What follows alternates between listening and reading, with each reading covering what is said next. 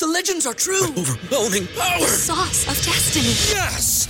The most legendary sauce has arrived as McDonald's transforms into the anime world of WickDonald's. The greatest flavors unite in all new savory chili McDonald's sauce to make your 10-piece Wick Nuggets, fries, and Sprite ultra-powerful. Unlock manga comics with every meal and sit down for a new anime short every week only at WickDonald's. Ba-da-ba-ba-ba, go! At participating McDonald's for a limited time while supplies last. This is a CW Spiral, a podcast run by two Barchies and a Bughead. We're your hosts, Sabrina Reed, Michael Patterson, and Reed Gowden, bringing you history about the network, the latest news, and in-depth spoiler-filled discussions of some of our favorite shows on the CW. Welcome to a special episode of our podcast. I feel like I'm always saying that every intro because every episode is special, but this is really special because it's a Q&A pod. But first, we do have a tiny bit of news, more so like reminders. So by the time this pod comes out, Family Law will have premiered. That has a Sunday, October 2nd. Premiere. It's one of the acquisitions. We're going to get into what happens in the premiere episode of its first season later in the pod. We'll have our thoughts. As far as, and then also Coroner Season 4 comes out on Sunday as well. That's a 9 p.m. slot for them. Stargirl returns with new episodes on Wednesday. Back. Yes. Because she took a little hiatus to join everybody else, I guess, even though they should have been joining her. Right. And Kung Fu Season 3 premieres on Wednesday as well at 9. And then Walker Season 3 premieres on Thursday, October 6th at 8 p.m. I know the Walker fans are excited because now they get to find out who exactly kidnapped Cordell and who's going to find out about it and when and how they're going to get him back. But what we're excited about is the Wendy premiere, which happens at 9 p.m. on that same night, on that Thursday, because it's been forever. And I want to talk about it in a spoiler way, like so bad. And we haven't been able to. Oh, absolutely. Definitely. It's all feeling very official now with the fall schedule officially here. It is. It's exciting. It's an exciting time for the CW because finally they get to join the rest of the networks in the fall TV schedule. And I'm very happy about it and very excited. I live for fall TV. I just truly do. I'm buried under it right now because I'm somehow behind, even though it just started, but I live for fall TV. And then the one piece of news is that Riverdale Season 7 has a title for its premiere. And I immediately started laughing when I saw it. Because of course, Roberta would do this, but the premiere is called "Don't Worry, Darling." Of course it is. Yeah, why wouldn't he? He loves mess. I'm just waiting for Cheryl to say it or something. Yes, or for someone to make a comment about the Stepford Wives or whatever. I'm assuming it's going to be fun. That feels like it's going to be a bonkers episode. Then I'm hoping that. Well, I think they did say we're going to stay in the 50s for a while, but I hope that's the case because what I don't want to happen is this to be like the Flash Season 3's premiere where it's Flashpoint for one episode. Yeah. And then we're out of there. Just dealing with minor repercussions for the rest of the season. Wait, so they teased a big thing in the Season 2 finale and then they didn't make good on that promise in Season 3? They made good on it in the just sense for one that episode. For one episode. It was a nice No. episode, though. Yeah. We all were you should have seen the internet that year. Everyone was melting down over DC's finally telling Flashpoint on screen, and it was literally one episode titled Flashpoint, and then the rest of the season was just tying up loose ends from that timeline. It was a mess. It was a mess. They were like, you get one episode. It was a fantastic episode, though. We just thought we would be there for longer. It never reached that high ever again. No, it didn't. And there was minor repercussions, except for one thing, Reed. Barry changing the timeline meant that Cisco's brother died.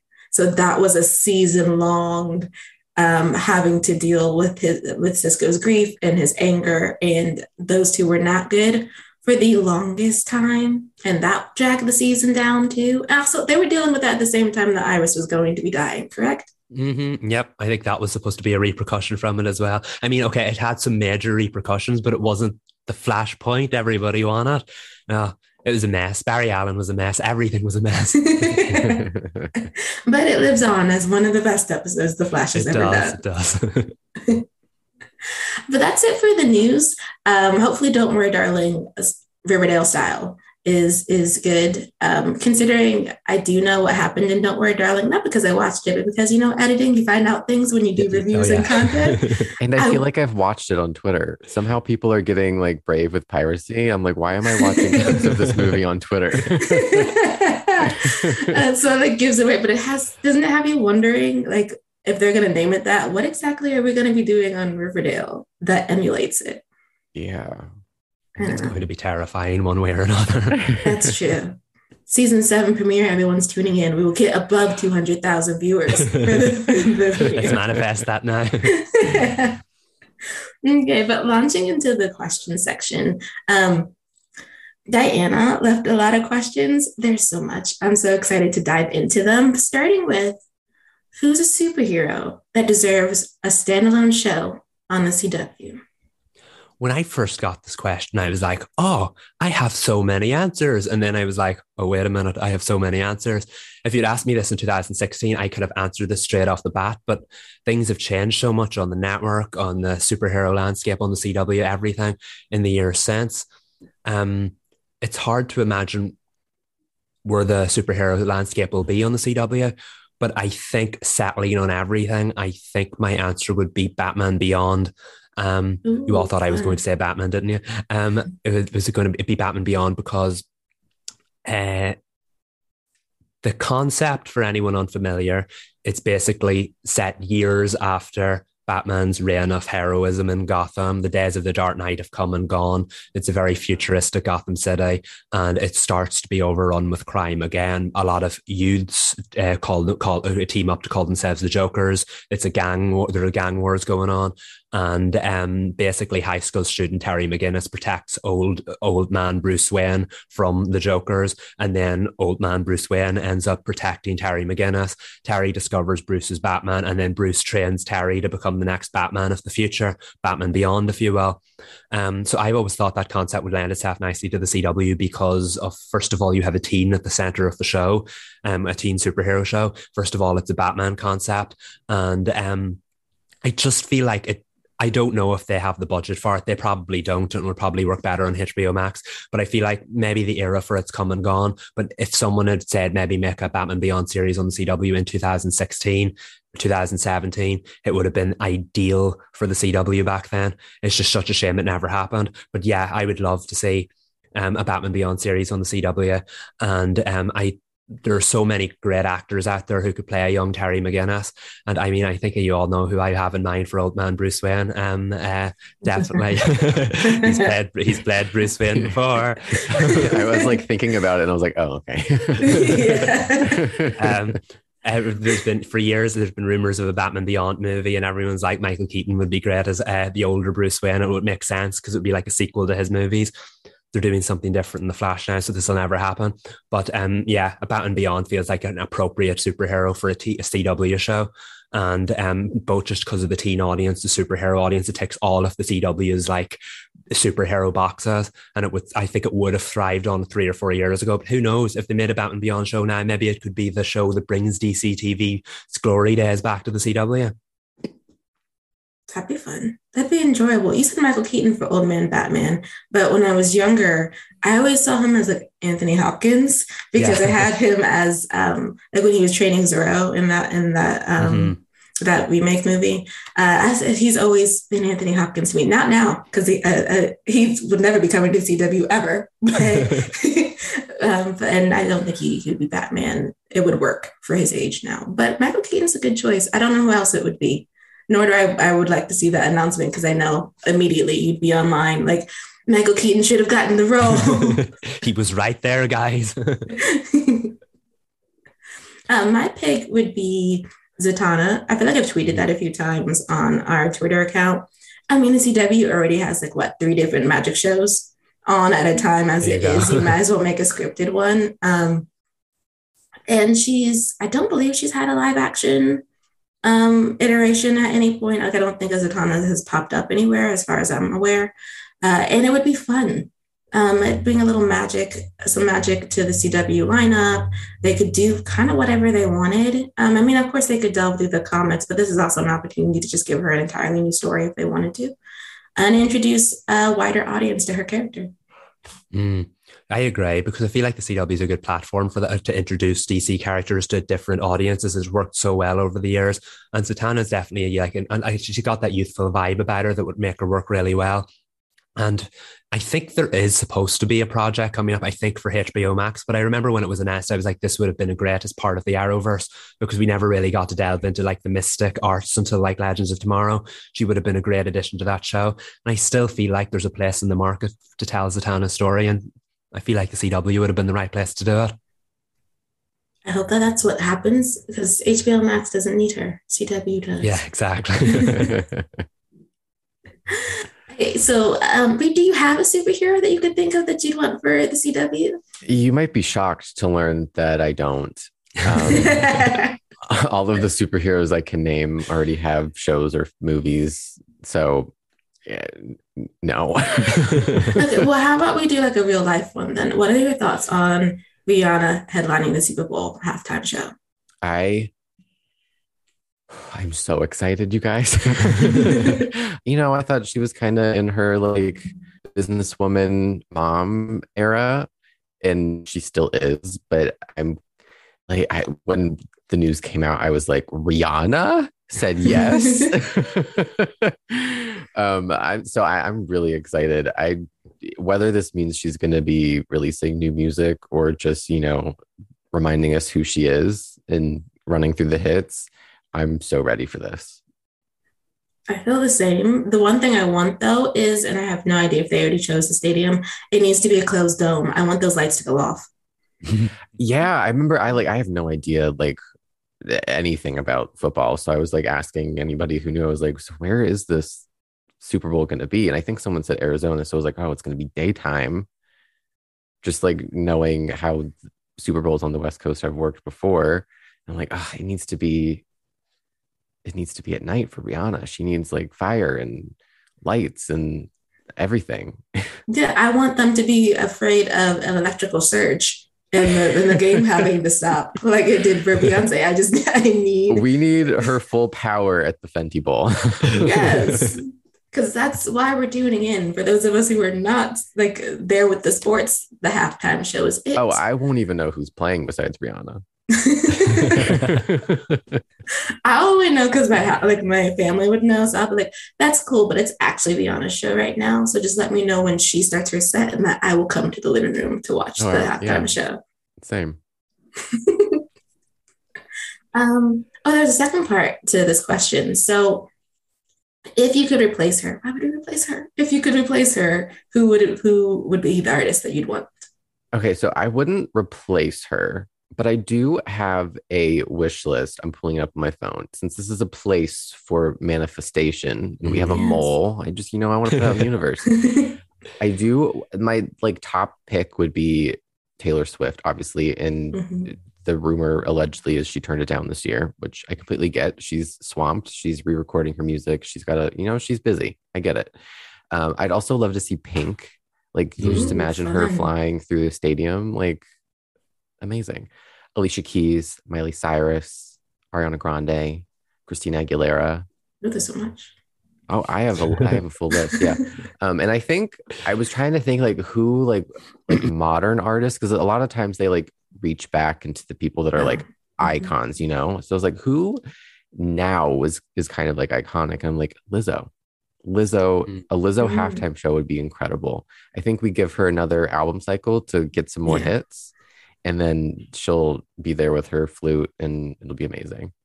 And in my wildest dreams, this will never happen because of, a lot of reasons, but I think a Little Mix Super Bowl halftime show would be incredible. Unfortunately, the American Top 40 audience did not cross them over. So it's like never going to happen for that reason, because like America would be like, who are these three women? But I would love it. And if I ever won the lottery, I would use my earnings to fund a Little Mix halftime show. Have they featured on any? Well, have they had a feature from an American artist that's big enough to pull them onto the Super Bowl for a little moment? They had Nicki Minaj on they've had a lot of, I'll give their label credit. They had like Nicki Minaj, Machine Gun Kelly. There's a ton that I'm forgetting on their own songs, but it didn't help cross them over to the American audience for whatever reason. But you never know. Never say never. That's true. That's true. I love your list though. It's like full of icons. Yeah. Like people who would truly like shut the Super Bowl down and have some fun. I feel like it's been hit or miss every now and again. I do wonder if they do someone like after Rihanna that has a smaller name in terms of like getting the party started, that if that band or a person will do a Coldplay and just bring out heavy hitters the way Coldplay brought out Beyonce and Bruno Mars. They did like 2 of their own songs and then they just brought like their friends on because they knew what was up. They knew they had to come with it. I love when Katy Perry did it, she brought out icons too to honor them. Like she brought out Lenny Kravitz and Missy Elliott. I thought that was amazing, and I think that's one of my favorite halftime shows. I know no one's shocked. It was really good. Her and that lion when she walked, when the whole thing moves until she gets to the stage, and she made the sharks work somehow. It worked. Yeah, iconic moment. We're still referencing it today. Exactly.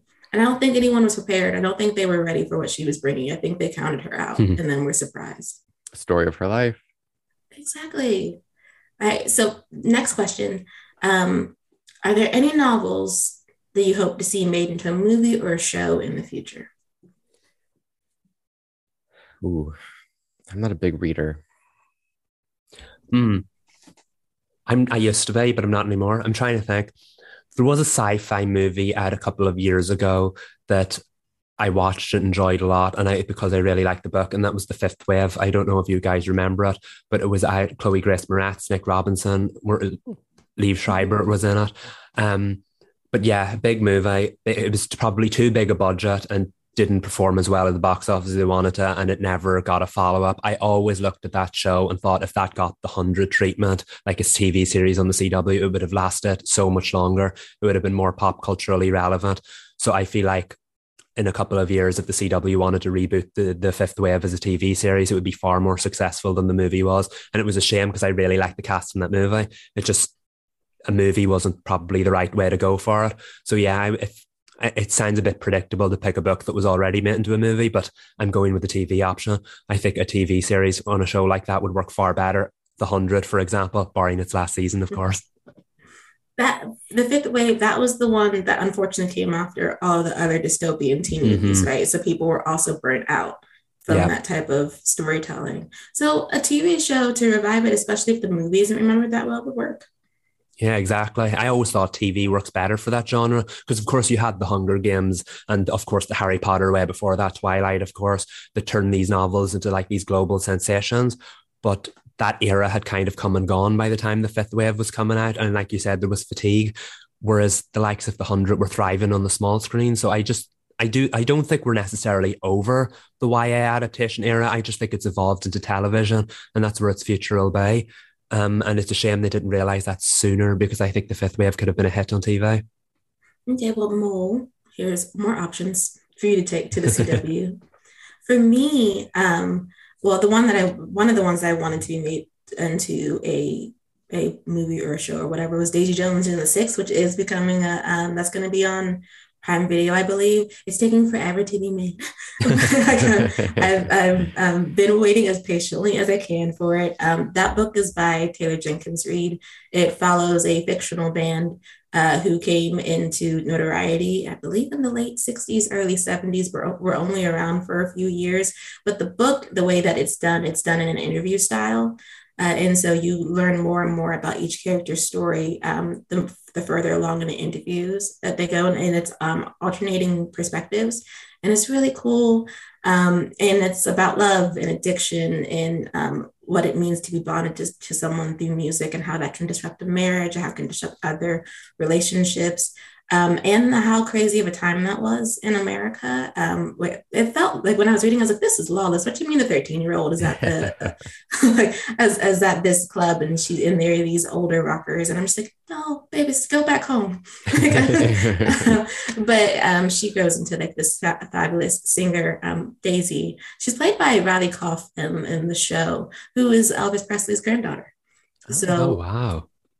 So I cannot wait to see what she does. I believe she was in, I think Riley, I could be wrong, but that movie, which is escaping me, but the one from A24 that was about the two girls in Atlanta that did that whole Twitter thread about Zola. I think she was the second female lead of Zola. And so I'm like, I can't wait to see what Riley does.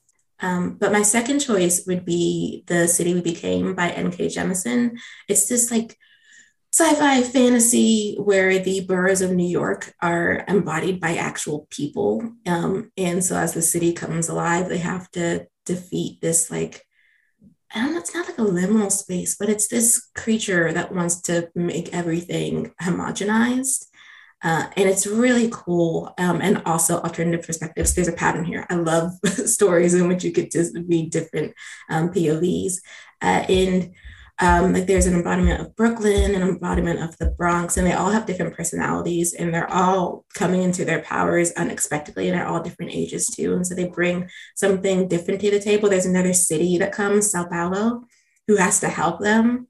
And they can feel like the pain of their city. I think that'd be really cool to translate into a show. It might actually be optioned. I know that N.K. Jemisin has a few shows that have got picked up to be developed, but you know how that goes, right? Mm-hmm. Like they're developing for years. It's possible we might not even see this for like the next 5 to 10 years if they do it. But I'm like, I've got my fingers crossed. I'm hoping it does become a show, and it would have to be a show. Mm-hmm. It's just too much going on. Speak that into existence. Yes. You know what? I do have a pick. It's not a novel, but when you said development, it reminded me. I think it was 2 years ago now. Jessica Simpson released her memoir, and it was like this huge hit. And then she like had this deal with I think Amazon, where she was like developing a show or movie based on her memoir.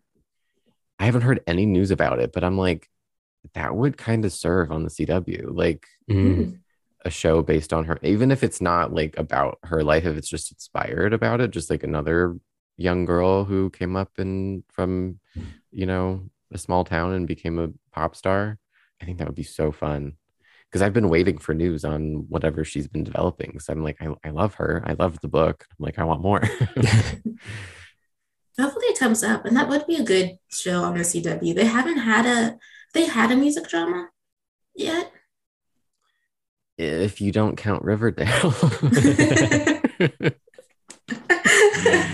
Okay, then yes, they need like a pop idol music drama. Would you want it to be like if it is based on her life, it'd be in the 90s? Would you want, if they did it inspired by her and kept it in the same time period, would you want a 90s show on the CW? Oh yeah, of course. I mean, they're doing the 70s, so I mean, that's true. And they love a period drama, as we've talked about right now. That's true. We're doing the 70s, we're doing the late 1800s, and we're possibly doing the early 1900s as well with Happen Society. So the 90s, not that far back, they're more vintage options, so they could do it with the budget. Yeah. And then last question from Diana. Was the Dynasty finale everything you hoped it would be? And what ending did you initially have in mind? I will answer the second half first. I never had an ending in mind for the show because I didn't know how they would end it, because it's such a larger than life show. I'm like, do they go earnest? Do they possibilities were endless. They did end up going kind of like more earnest and heartfelt and giving everybody happy endings. Originally I was like, does Blake go to jail? Does he die? I don't know how deep they're going to get into this. I think it was everything that I would have wanted. I'm one of these people that doesn't get hung up on series finales. I try to remove myself and my expectations from them and just kind of try to take it for what it is and see the creator's vision. Like, this is the story they wanted to tell. Why did they want to tell it? And try to like separate myself from it for as long as I can. But there's one thing that I did forget to say on the podcast when we talked about the series finale. I would have loved to see Monica again, because I don't even remember how she left the show. I don't know how, like, what they said, where she was going. I just would have, even if it wasn't an appearance, just an update on how she was doing in dialogue really quickly between like Jeff and Dominique or something. I don't even know how she ended things with Fallon. Were they friends? Michael, you watched it sooner than, or you probably remember better than I do. Yeah, I'm trying to think. I think the last time we saw her was it when their grandmother passed away, and then Fallon had the big like presentation she was going to give for her brand, but then she was like, no, my friend needs me, and showed up at the memorial service, I think. Yeah, I think Monica was at that, and then she said did she say she was going to go to New York, and Dominique said she'd go with her for a few days, and then Dominique came back, but Monica didn't. I think that might have been the last time we saw them. Yeah, because she was opening a Club Colby in New York, I think, and then she just stayed there, which was an amazing choice on her part. Like, get out of Atlanta, away from these people. But I understand why she didn't, because the actress who plays her, Wakima Hollis, booked and busy, just got married in real life. So, like, I mean, no hard feelings, but just as a fan, I would have loved to see her one more time. Yeah, I understand that, because I remember you said when just around the time I started the show that you were shocked that she was never really a series regular, because she kind of came up, recurred, like that was more than a recurring role. She was in like every other episode at the start. Yeah, I wish they would have developed her a little bit more and brought her in, but it is what it is at this point. True, though they were teasing spin-off potentials. But I mean, they do that in the postmortems for the series finales, but you never know. We are manifesting here, so let's manifest the Colbys, and she'll be back. Yeah, fingers crossed. Fingers crossed. But on the finale note, I agreed with Reed totally. Like, it's the kind of show you never really know what kind of route it's going to go in before it ends, because one episode can be so different from the next. It can be like someone goes to jail, and in the next one it's like a musical sequence. Like, it's nonstop bonkersness. And I think the finale got the right blend, but I'm glad it leaned more in the heartfelt direction as well. It was kind of one of these, like, for a finale, it can either end things so they'll never be the same again, or you can go the ride of the more things, the more they change, the more they stay the same. And that's kind of what the Dynasty finale felt like. It was very much with certain things have changed, but everything will stay the same. And I think I remember reading in the postmortem with the showrunner that they said if it had been renewed for a season 6, it absolutely would have just been more of the same. So I think that was a good way for it to bow out, that there always is room for them to do something more in the future if they ever decided to. But we know we're never going to get another like straightforward season. And I thought that kind of ended some Dynasty up beautifully. Yeah. Right. This isn't the show that, didn't have a question to answer. It's not like Gossip Girl where like, oh, we need to reveal who this person is. It's just these rich people fighting with each other. There wasn't like a big, like, who's going to get married, or like, even though someone did get married, but there wasn't like this big, like, looming question, or like, I think they found as you said, a great way to tie it all up and end it. It was a nice series finale. I only had one wish, and it was a wish I knew probably wasn't going to come true, and that was that Miss Ariana Grande would make an appearance in some fashion. But I was not disappointed by the end, because you have to have realistic expectations. But it tied up nice. One other thing about soaps, soaps do kind of just end, because they are stories that are like, they're wild slices of life, but slices of life nonetheless. So like you would want it to end with a little bit of questions. Like, first of all, what was that, Adam in London being a veterinarian? And like, what does that mean for Kirby and Amanda who are going back to London? So you have, like, if they had ever wanted to do an additional part or a movie, those two would definitely bump into him somehow. And you could have like a locale episode. And that's what's fun about soap operas, is that the way that they end is it's just another day of wildness and craziness. and so the story never completely ends. That it'll go forward, even if they stopped writing about it. Now that you said, I'm so disappointed they didn't do the aliens, like that right there for them. No, just kidding. It was definitely like the more things change, the more they stay the same. And I think that's what Dynasty was in a nutshell. And I thought that was a great way to go out. For sure. For sure. But speaking of things going out, Cody asked us that with Riverdale ending and Powerpuff Girls in limbo, I'm going to say she's dead on arrival. They're just not going to say nothing to us. But what iconic Shaw's animated title do you think the CW should attempt reimagining as a live action series? We know, however, that this is just Cody wanting us to talk about Scooby-Doo. I mean, it feels so obvious. It's right there. It's right there. And I'd like to see it. And it'd be so much fun. I mean, at some point, we're going to have an oversaturation of mystery dramas on the CW, but Scooby-Doo should get through the door before that happens. Yeah, I think it's long overdue. Has anybody tried it besides the movies, the live action Scooby-Doo?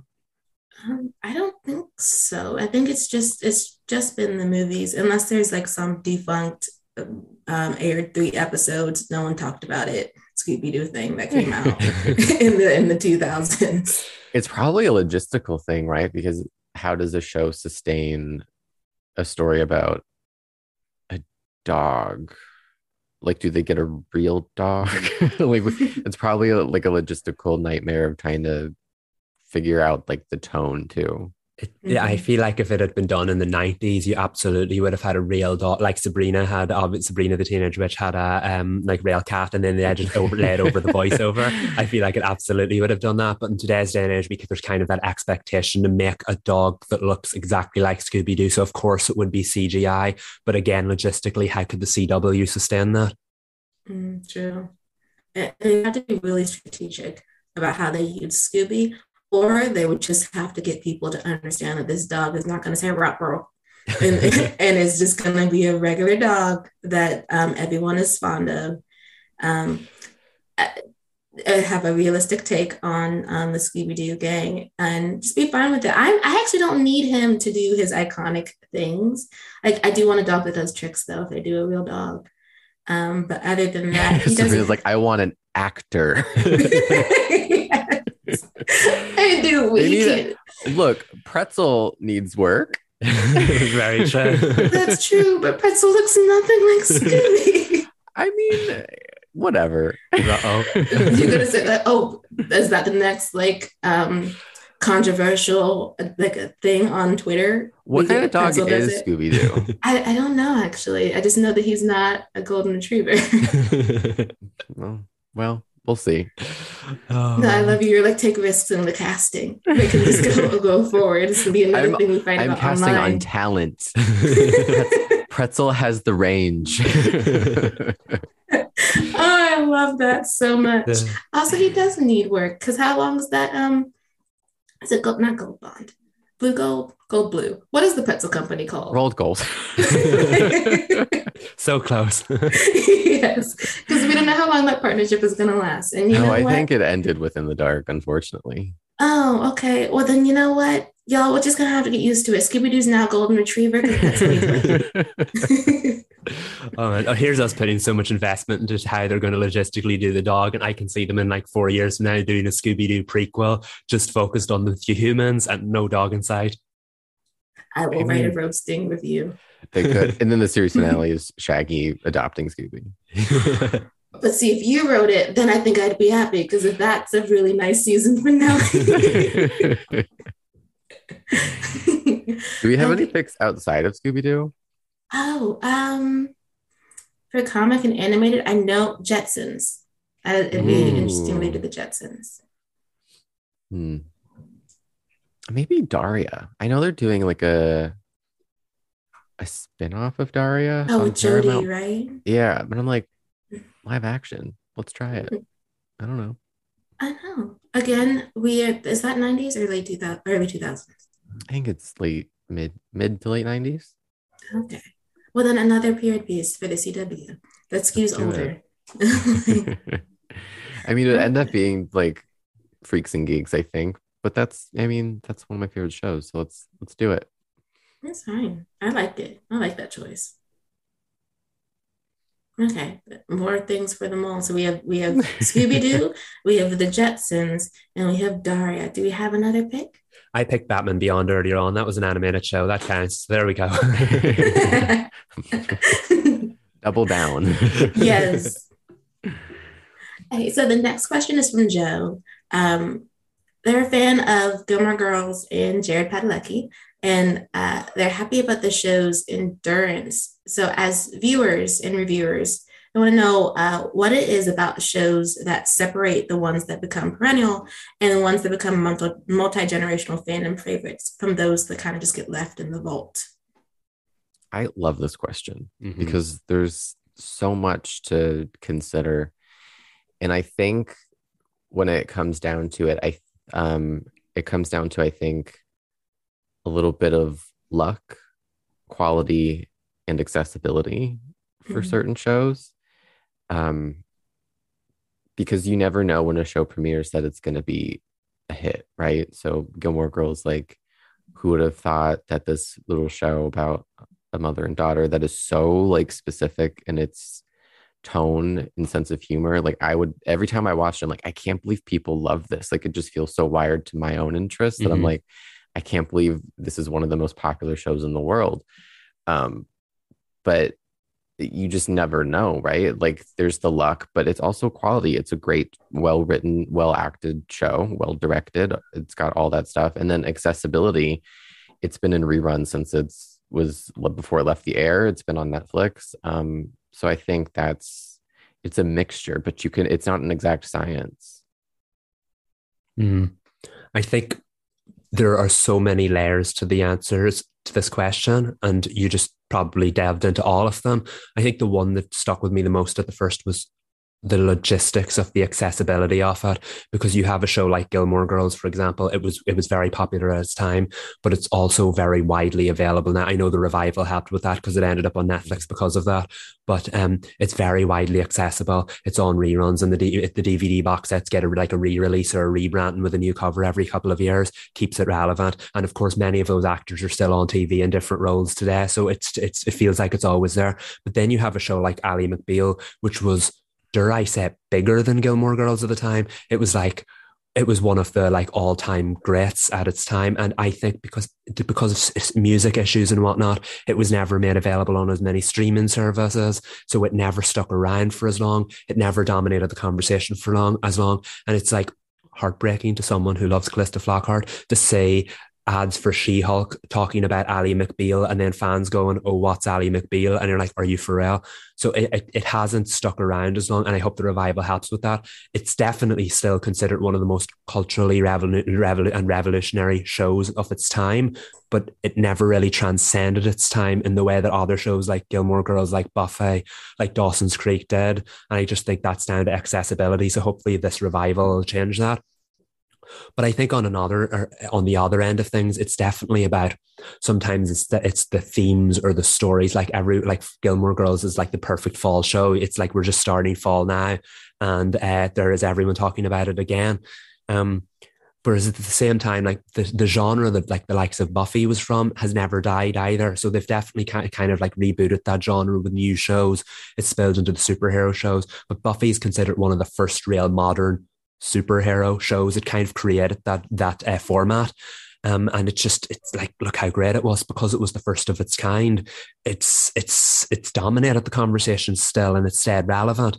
And I also think perhaps the most important thing is longevity and what you do with that longevity. It's about knowing when to go out.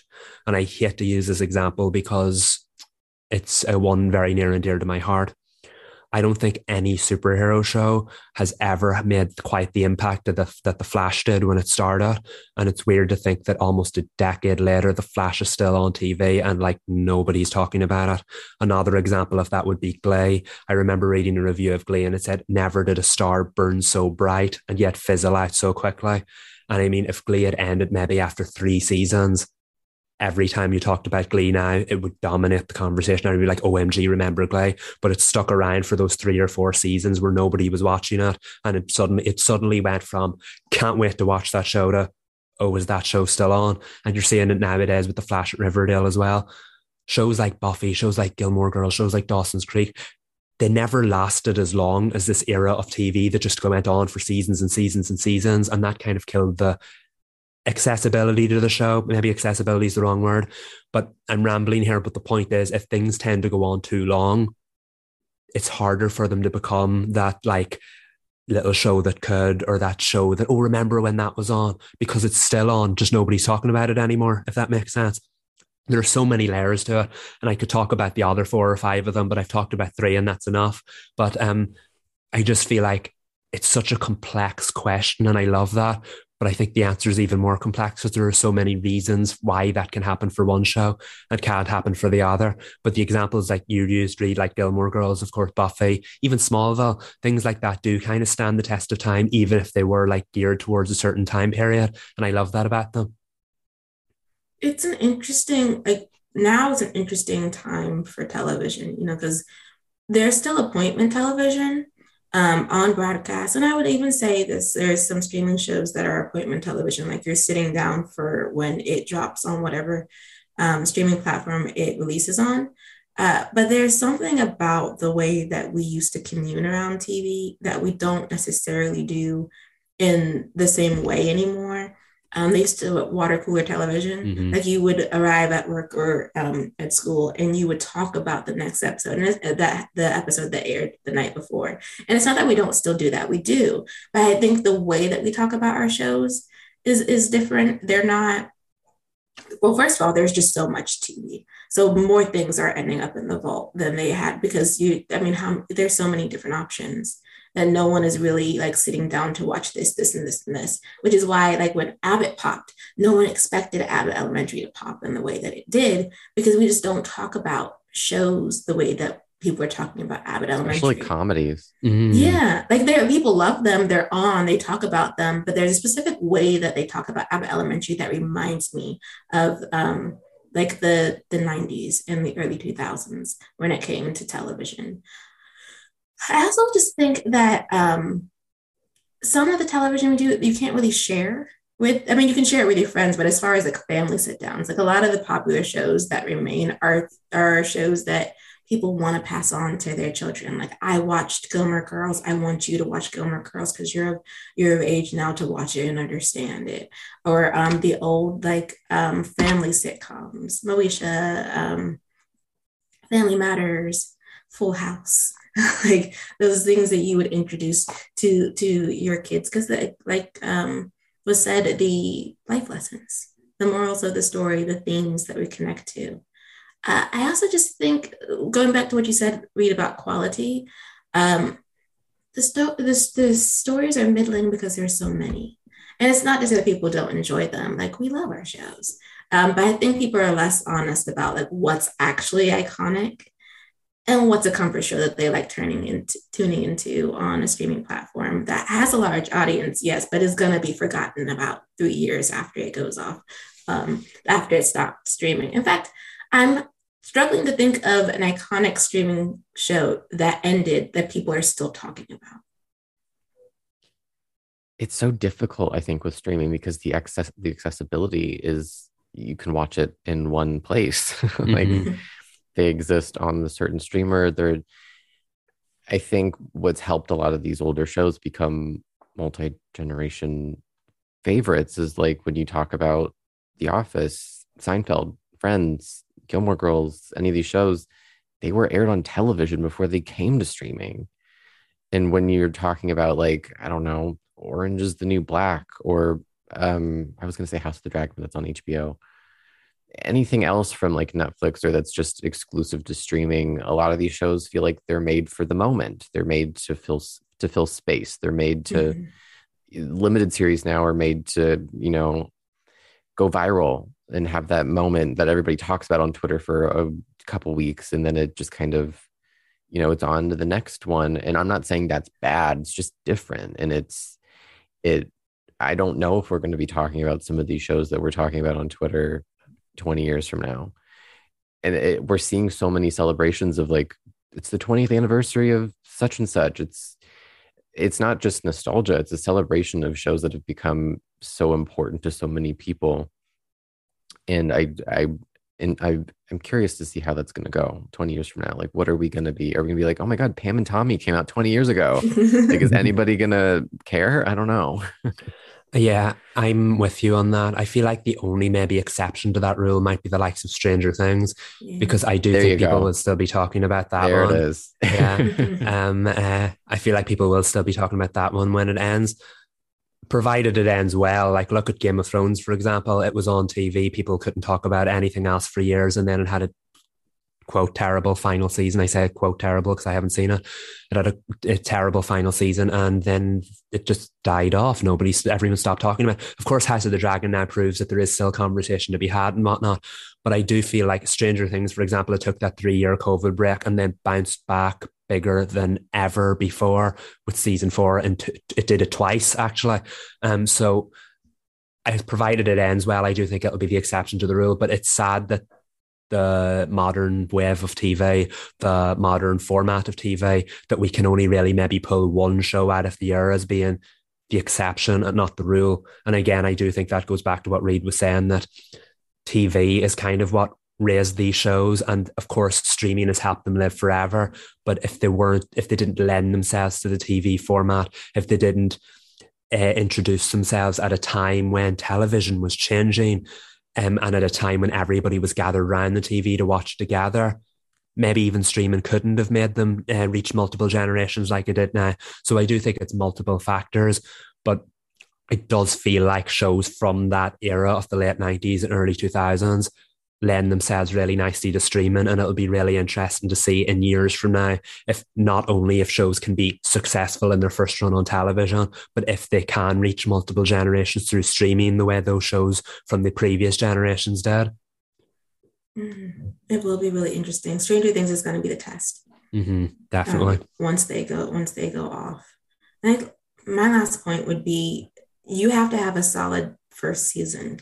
I think the thing that streaming has done is that people are willing to binge through like 10 or so episodes, especially if they're half hour, and then be fine with the first season because, by episode 5, it really gets good. Like broadcasting TV does not work that way. You have to hook people out the gate. I think that sort of pressure being removed from the streaming era. I mean, I'm sure that helps the storytellers who want to tell slower, longer stories. But as far as the viewers go and as far as longevity, that does mean that like once we binge through all 10 hours, especially if it's a limited series or it's a smaller series, so like maybe 3 seasons, we're done. People will return back to it. But as far as it making a stamp on pop culture beyond when it was airing, that doesn't exist. And it's sad. Well, Joe, I hope that answered your question. Yes, it was a very thought-provoking question. I know, it was really deep. I loved it. Yeah. Okay, so I'm going to group 3 of these questions together. Is it 3? Yeah, 3 of these questions together. So this is from Legendary Era, Lorenzo, and Spandex Pod. Are we breaking up, before I say what the questions are we breaking out the green table? Should we make room? It's definitely time for a pop-up. Okay, all right. The questions are, Legendary Era asks, do you think there's any chance that all Batwoman Legends of Tomorrow could get saved for one more season? Lorenzo wants to know, has anyone been interested in saving Legends of Tomorrow, like Netflix or any other platform? And Spandex Pod is asking, why on earth hasn't Netflix or someone else contacted WTV to produce more seasons of Legends of Tomorrow? So this is very Legends of Tomorrow heavy with a little side of Batwoman, which makes sense because they both have Save the Show campaigns. And since we're just going to break out the green table right now, the reason why Netflix isn't looking to pick up the shows is because there is not an audience big enough for Netflix to pick up the shows. And that is the truth, unfortunately. Yeah. And also, I don't think that any of the shows, not just Legends of Tomorrow, I'm not picking on Legends, that whole cluster of shows that were canceled in the CW, I don't think any of those were in any position to be shopped around, unfortunately. And that's just a business thing out of the control of the viewers. Am I correct in saying that? Yep. No, I'm with you on that. I totally agree with that. And I think the thing that makes this so complicated, and I've really thought about this and I really thought about how to word this, the thing that makes this so complicated is that for shows like Batwoman and Legends of Tomorrow, the very thing that would save them from any other situation is the very thing that is preventing them from going elsewhere this time. And that is Warner Brothers. At the end of the day, these shows were popular enough for Warner Brothers to keep making them, but the CW wanted to renew them for more seasons. There was one buyer there, and that was the CW. They wanted more, but Warner Brothers didn't. They did not want to pay the rent for the set, and thus the shows could no longer be made. So Warner Brothers, the production company that has wanted to make these shows for so long, is now under new leadership. And that would have been Legends and Batwoman's lifeline had they been on a network that had cancelled them. Make no mistake about them, the CW did not cancel Batwoman and Legends. Warner Brothers did. So, but the CW wanted to renew them for more seasons, and Warner Brothers did not want to pay that rent. So I don't think even if Netflix or anyone else was interested, which they're not clearly, but if they were, I'm not sure that would have been enough to save them because Warner Brothers didn't want to pay the fee for the set. And to use a different example, you have this animated show, Batman Caped Crusader, that was being made for HBO Max. The new Warner Brothers leadership have decided they no longer want to make it for HBO Max, but the show ain't dead. They want to license that out for someone else to produce it instead. And apparently they have had offers from Netflix, from Hulu, from Amazon, I think. So that is Warner Brothers wanting to license out another property. Clearly, they did not want to do that anymore with Legends and Batwoman. And that's a big issue with Warner Brothers. But unfortunately, that means that I don't think these shows will return in their original format. I do think we stand a good chance of maybe seeing Javicia Leslie as Batwoman on the Flash's final season, and maybe some of the Legends pop up either on the Flash's final season or in a TV movie years down the line. But I don't think the shows will return in their original format. And I think a lot of that has to do with not just the issues at the CW at the moment, but the issues at Warner Brothers in general, because we're in a new era. Unfortunately, WB Day wrongly does not want those shows to be a part of it. And it is unfortunate because the other thing about so what made everyone love the CW in terms of like the basic guarantee that their show would continue on prior to the culling was that they didn't care about ratings. Like we've said this a few times on the pod, I believe, but that ended up being a strike against them when it came to canceling the shows. When we say that there's not an audience, what we mean is that there is not a way for them to see what viewers would tune into. So what you get is 400,000 people tuned into this episode of Batwoman or this episode of Legends of Tomorrow. And then they look at the whole season and how many people overall tuned in for the entirety of the season, and they would average that number. Like that, the CW's numbers are not good. So if you were to be like, so you're like, but we have a movement going, clearly there is a fan base, clearly there's a loud audience who wants it. Like that's true. But as far as like the numbers go, they can only go by what like the ratings say. And so the ratings say that there is not a big enough audience to warrant being carrying another season on a different platform. Like the reason why other shows like Manifest and Lucifer and whoever else has been picked up by streaming platforms who were previously broadcasting shows is they had large millions of viewers tuned in. The networks canceled them. And those are two, like, I urge people not to conflate Lucifer and Manifest with these shows because Lucifer was picked up by Netflix. It was only a few years ago, but that was a completely different time in streaming. Like we have all of these streaming services trying to like restructure and think of their best interests in the studio. It's a mess. They're all individually putting out their own fires. And Manifest, just because I'm going to get specific, just because Dynasty is in the top 10 of Netflix right now does not mean that show should return, because it's not posting the same numbers as Manifest, which ended on a colossal cliffhanger.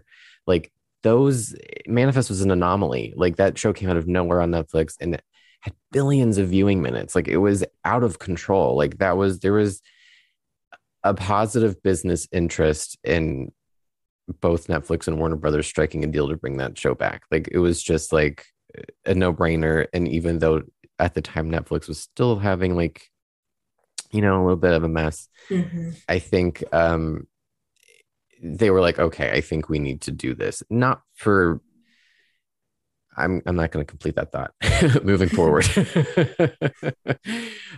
So I urge fans not to conflate success on a streaming service to mean that it should be saved, because it's just the avenues are not there. There are roadblocks in place. And I wish we could celebrate like, oh, it's, you know, going out on a high and the show already ended, so we don't need more. That's not to say the same for all the other shows. But it's just, I don't think we ever had any indication that there was a road forward for any of them. It just seemed very final. And I think it's difficult to accept that finality when it's your favorite show. And that's not to say that you should like give up or let the show's legacy die. Like continue to talk about it, keep it alive.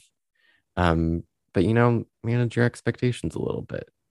And I do like, we should warn fans, like there's going to be another mass exodus on Netflix in 5 years when these shows inevitably leave. It was gonna happen all over again. They're all gonna be canceled again, and they're all gonna leave Netflix. And I just realized that the other day. I was like, oh, all these shows are gonna leave Netflix at the same time. I mean, predictably. I mean, we don't know what's gonna happen because all these shows have been doing weird things, but it could happen again. And then we can talk about it again. And maybe, you know, if we keep these shows alive, specifically Legends, I think I've said a million times, I think that show and Batwoman have the best opportunity to return in some form in the distant future. Like it's not happening now just because of the way everything is, but yeah, I don't know, I said something. Hopefully it made sense and it wasn't too mean. No, it was honest, because I think at this point honesty is the best policy. And it's not to naysay the save this show movements, just to have realistic expectations of being able to have additional content for the shows, and to be aware of like the various ways that are different for each show that did get picked up by a streaming platform or another network. And I've always felt like the producers, the showrunners, even the presidents of the network will kind of let you know whether or not it's viable. I mean, like when Magnum PI got canceled, they were like, yeah, we didn't want to continue licensing it. So everyone knew that like if NBC wanted their show back, since they were the majority producer on it, the main producer on it, they would take it back. And that's exactly what they did. So it is just, you just have to be aware of the business situations. Sometimes the no is final. Sometimes it's a no because you're asking for a season and what you need is a TV movie. Mm-hmm. Yeah, that's it. And I think the thing to take away from that for those two shows in particular, there is a way forward for the characters on them, but because of the way things are right now, and it's heartbreaking to say, there isn't a way forward for the shows in their current form as they exist. The avenue that helped the two Warner Brothers one, there's a big roadblock there, and that's Warner Brothers themselves. It isn't going to happen in that capacity, but I am still going to be out there hoping and fighting that we see these characters again and they get the conclusions they deserve, because that's really what any fan can hope for. It's just, as Reed said, just about managing your expectations. For sure. Especially, you don't want WB doing it right now. I just read an article this morning that apparently they're fighting off rumors that they're going to join with Comcast. So it's messy over there. Yep, very much so. They're not joining with Comcast, by the way. Apparently that is just a rumor and it has no validity. But to stay on the track of Warner Brothers Discovery, Brandy asked us what our thoughts are when it comes to them not releasing Batgirl, which was already filmed. I mean, it's been about a month and a half now, and like my thoughts haven't changed on it. Like, it was wrong. Can we drag Warner Brothers Discovery more than we already have? it didn't make sense. And as the days go on and the weeks go on, you see more behind the scenes footage or photographs and videos from Leslie Grace herself, and it just what that movie could have been. You're talking to the Michael Keaton fan here, another movie with Michael Keaton's Batman, what that movie could have been. It just, that movie could have been so much. So many people were excited for it. And among them all, the most important people were the cast and crew. They were very excited to produce something special, something rather innovative, and that you have a superhero movie that isn't designed to be a big theatrical tentpole. It's designed to be a streaming movie, basically a modern day TV movie, but with a budget of a bigger film behind it. That's very exciting. It's just, I was so excited for that movie, more so than some of the other big screen ones that we're getting from DC, I will be honest. We've had many off-screen conversations about which DC movie I'm not looking forward to, which DC movies I'm on the fence about. But Batgirl was one of the ones I was most excited for because it was different. But at the end of the day, I loved the Batgirl character. I was always a fan of the Batgirl character. So I feel like it's a cliche at this point, talking about a network, both like the CW and HBO Max, to say it deserved better. But if there's anything we can take away from this year, it's that all of those properties deserved better, and Batgirl might have just found itself at the top of that list. For sure. I am glad, though, that they did a showing on the lot, right? Mm-hmm. For the families and the crew members, so they at least got to see their work. Because one of the things that, besides the fact that they scrapped it for tax reasons, what was bothersome is that they actually had never seen the full product. And I was like, they spent how long on it, and they have not even been able to see it finished. So like they unlocked the vault and they put it on for the families in the lot, and it was a nice time for them. And I wish we are able to see it. I know why we're not able to see it, but at least they got to. And that's the part that's like a little balm for my heart, but I'm still mad. It should have came out. Without a doubt. I mean, yeah, you're right. I'm glad they got the funeral screenings, as it was called, to bid farewell to the film. But like, did you ever think that'd be a sentence you'd say out loud? That's so, I hate it. I forgot that phrase. And when you just said it, I was like, oh my God, that's so, it just sets a really unfortunate precedent that like you can spend all your time making a movie or anything, and all your hard work is just, and they're just like, nah. I don't like it. It feels icky. It does. Very much so. And I know that Warner Brothers is trying to do damage control by saying they love the cast and they're hoping to work with them again, which means that we may get to see Why Leslie would they Grace. Work with them again? Exactly. Which means we may get to see Leslie Grace's Batgirl in a different movie. But I'm like, seeing Batgirl pop up in Justice League 4 or whatever they end up doing, it's hardly better be good. Let me tell you that. It's hardly the same thing. Let me in the negotiation room. Tell it like it is. But it's hardly the same thing as seeing her headline her own movie. You know what I mean? Like, what are they going to do now? Batgirl, but it's a different Batgirl in the future. I don't know. But like the things were in the right place. That movie was shaping up to be something really different. And I think that's what DC needs right now. And it was just one bad creative choice after another. Yeah.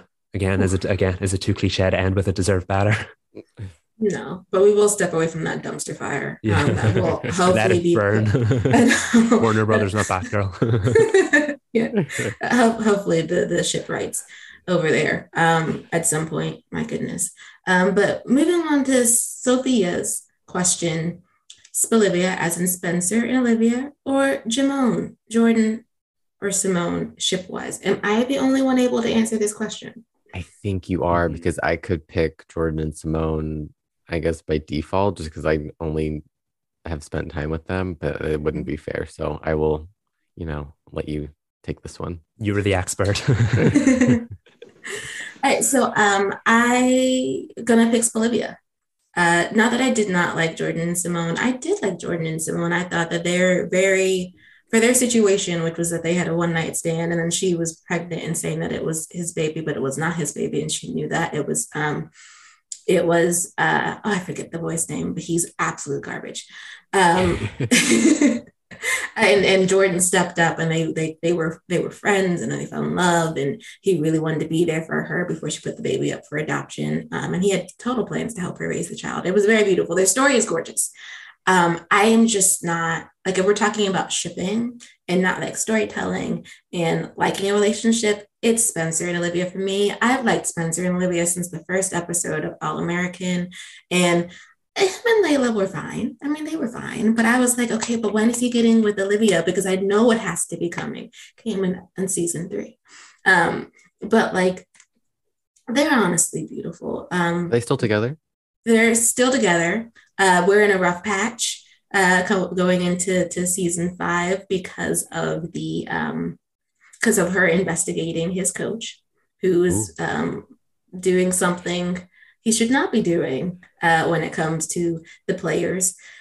But they are best friends. And they've been like best friends since the beginning. They were deterred off their romance because at one point, Jordan did not have all the facts. And he thought that Spencer was related to them, that he was their brother. So Olivia... See, I was going to bring that up because that's like the only thing I know about All American because I watched the first 4 episodes. And I was like, how are they together? So like the truth came out, and they're not related at all. So that's great to hear. Yes. And I believe, and they share no siblings. So we're good on that front too. But the way that they speak with one another, the way that they're able to calm one another, and they understand each other's perspectives so well, and root for one another. Not to mention he took a bullet for her when he jumped right in front of her, and I'm just like, Layla, girl, the clock is ticking. I'm so sorry. He's never actually fallen out of love with Olivia. So it's Olivia for me. It'll be Olivia all day, every day. Jordan and Simone are great. However, I'm also a Damon and Simone shipper. So this is true. Things have changed. So peace to Jordan and Simone. If they get back together at any point, which Crystal would be excited about, I will like give everybody the flowers that they deserve because they are a good relationship. I just don't ship them. I just really like them. Next question. Debbie wants to know what our comfort shows are for the CW. I'm trying to think of if there's any that are not I've not talked about, but I think giving myself the parameters of shows that have originated on the CW or have spent most of their runs on the CW. So like I'm excluding Gilmore Girls because I just don't think it's fair. 90210 currently on season 4 right now because I need a little bit of comfort. I'm sure Dynasty will be a comfort show in the future. It isn't quite yet. I haven't lived with it enough yet. And also Heart of Dixie. Title's a little rough now, but I do love the show. I don't have comfort shows for the CW. Serena's like, I don't know comfort at the CW yet. I mean, I really don't though. Is it weird to have comfort ships? I don't think so. I guess I don't actually watch like full seasons over again. I watch clips. So whenever I want to feel comfort, I go watch West Allen. Yes, that's a good choice. I think when shows are on air, I'll go watch like my ships and whatnot. But like my comfort ships are West Allen and Olivia. That feels relevant. Yeah, it would have been Bellamy and Clark, but we know how that ended. I still love them immensely. But would I describe them as a comfort ship now? Well, no, actually I would. We're just going to ignore season 7. Yeah, so it never happened. We don't know that. Yes. So Bellamy and Clark, Olivia and West Allen are my comfort ships. Love that. Great choices. For me, I mean, like, it's obviously, I have to say the Arrowverse shows, but I mean, like, if there's one that brought me comfort the most, it would be Supergirl, because I did rewatch it leading up to the final season. And oh man, it sounds weird praising the first season, even though it was a CBS show, but you get the point. Supergirl would definitely be on. I love rewatching Legends of Tomorrow because it's so bonkers. The first season of The Flash, just, oh man, beautiful. Arrow's first 2 seasons and the last season as well. Everything in between was a little. And then, of course, The Vampire Diaries. I've rewatched the first 6 seasons of it a few times. Never quite made it to the end, though. So yeah, I've had a lot of CW comfort shows. It's probably, like Reed, it's probably too early to put Dynasty up there, but it did bring me a lot of comfort and escapism this year when I needed it. So I will stick it on the list anyway. But yeah, I know we're so critical of this network, but my goodness, has it produced so many shows that I just feel like a little comfort blanket when you sit down to watch them. And I think if they stay with you like that, it was successful in the end. And I feel like all of the ones I just mentioned are that to me. So nice. So the CW can bring comfort in some fashion. So this is like analogous. So Angie wants to know what our favorite CW shows are. I'll start, I guess.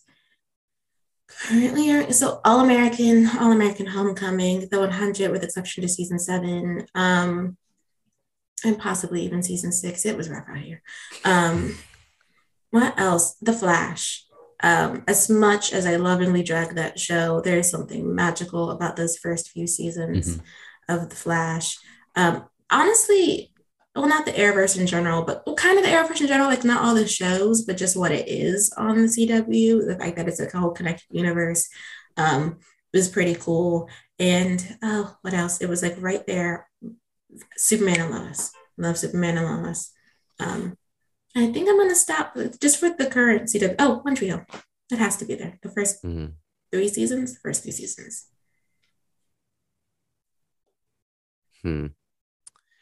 Again, I'm like, how do I not repeat myself? The ones I just mentioned, currently airing, I think I have to give it to Nancy Drew right now.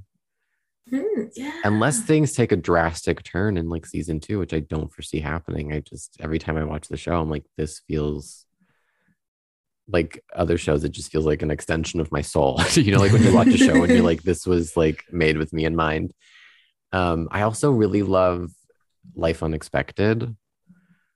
That's another one that I watched it and I was like, did they specifically create this show with my own interests? Like it was crazy when I first watched it. I'm sure there's a million that I'm forgetting, but yeah, there's so many. For so long, and there's so many shows. And like, we'll get off the pod, and then we'll be like, oh my god, I can't believe I didn't say this show.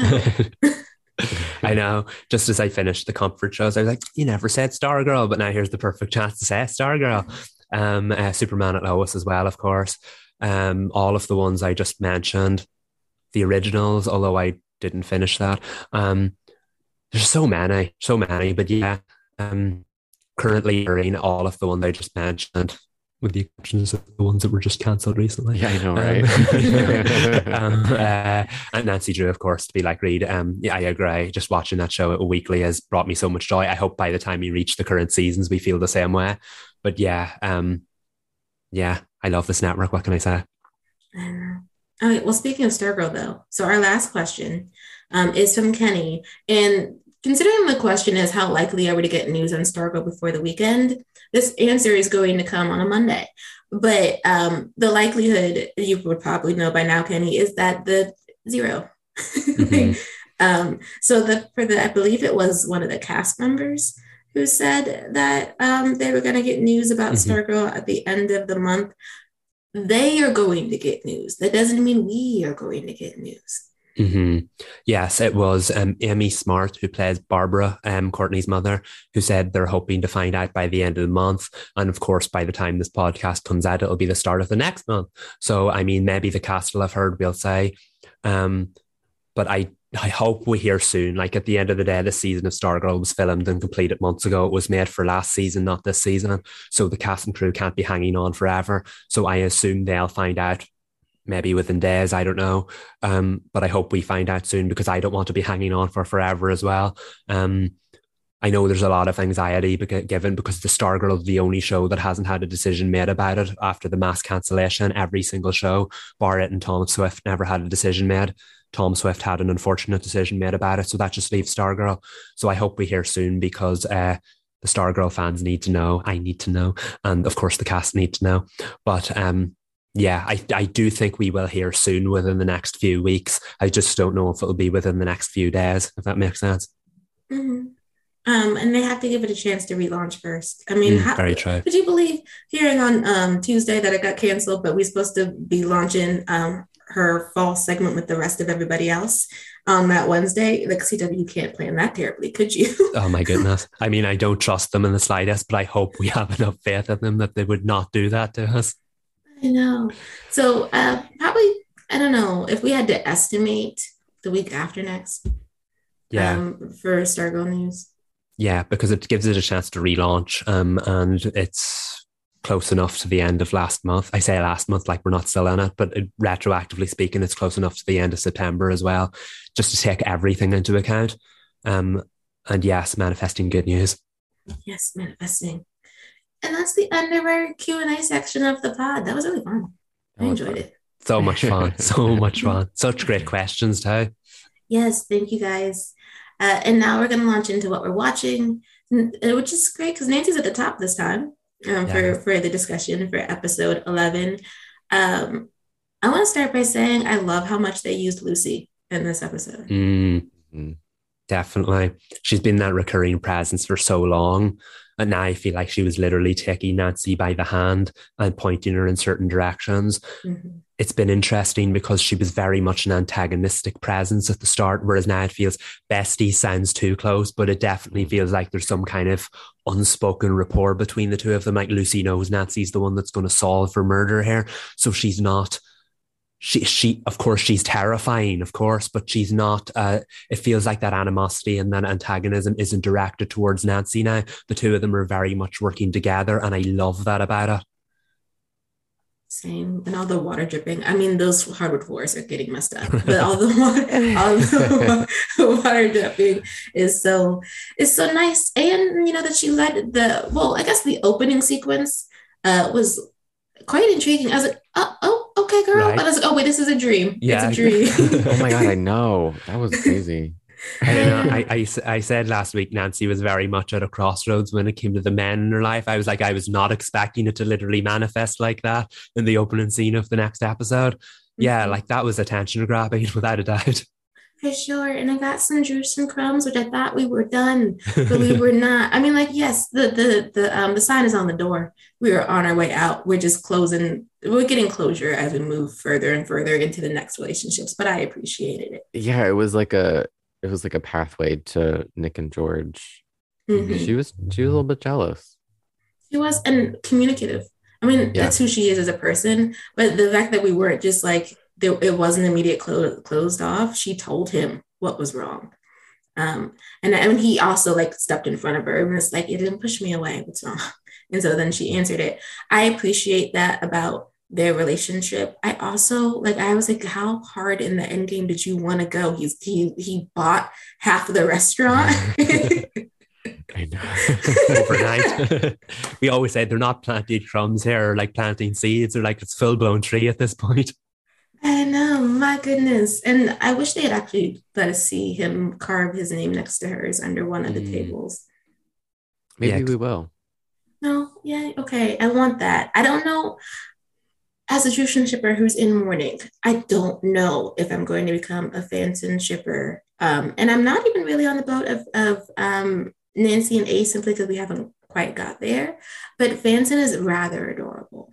And I appreciate how they work well together, and that she was like, "Get a project," and he was like, "Fine, I'll get yours."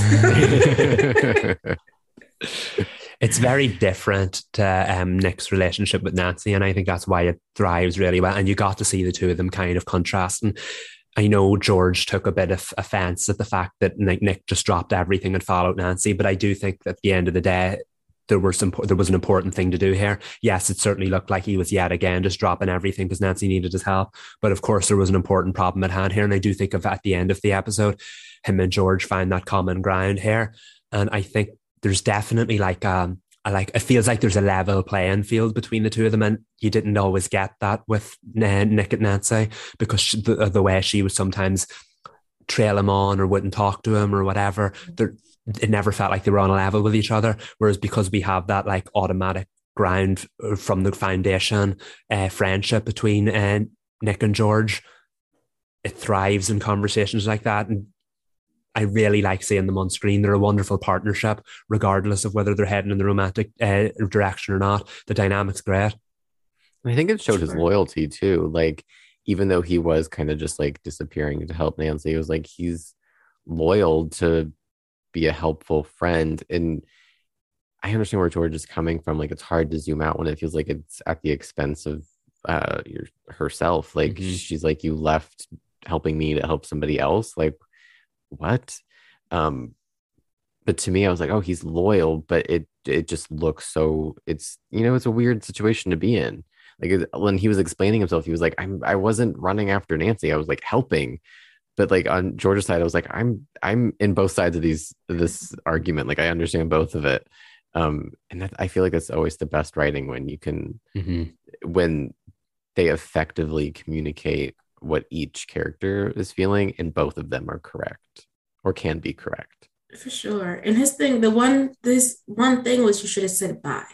Like you were literally talking to her before Nancy came in. You sat down with Nancy and then you were just gone. So like, yes, you needed to go help someone, but George, I'm leaving would have been. Yeah, like a quick, like, hey, got a BRB. Yes. And he did not do that. So, but I love how like it wasn't an over the top sort of annoyance on her part. It was just the right amount of annoyance to be like, you dropped me and I came out with things to shuck. I thought we were bonding. Like, so I do like watch me become a huge shipper, but you might. You know what I also love about the show, which I was thinking about, and I kept thinking about it throughout the episode, and like I had to rewind a bunch of times because I kept like drifting off. That's to no fault of the show, it's just me. There are so many instances where like there are questions that I've had about the show. Like I was like, how is the Claw making money? Or like, when is Bess going to be British again? Or there's something else, I think. But they always answer it like so quickly. And I was like, I love that. Like when I have natural questions as just a viewer and a fan, and the show knows that. Like I was just obsessed with that. I was like, oh, I got both of those things answered so quick after I asked them. And they're not like super important, but it was just like, as a fan, those like little things you pick up on, you're like, why isn't this happening? And then they're like, here it is, shut up. And I'm like, great, thank you. But there are opportunities for character development and exploration too. Because learning all about how the people of the Claw fed her and her sisters, like that she has her name carved into all basically all of the furniture. That there was someone she was answering to when it came to the amount of money she was bringing in. There's a reason why she's been stressed out this entire time about the Claw being empty. I know that Nick was the Inquirer, but at first I was like, not her doing all of this, and for that lady to pop in like she did nothing, and was just like, I'm still gonna sell. Right. I know. I thought she was gonna be like, oh, this is amazing, JK, and then oh my god, Dawn. Hashtag Dawn is over party. But I agree. And I feel like they didn't just make like those two moments you mentioned, Bess and George and the Claw, of course. They didn't just address them. They did, like Sabrina said, made them important character moments. And it feels like, even though, of course, the Lucy and the Nancy stuff was very much at the center of this episode, none of those stories felt important. And it's amazing how, like, even the Bess one then tied into the main one in the end, because Bess and the Marvins were having dinner with the Hudsons when Nancy burst in. It all came together really nicely, but at the same time, it didn't come at the expense of character development. They actually enhanced the character. Both characters, because again, you got to see how important the Claw was to George. They did answer the Claw wasn't making money, it was in dire straits.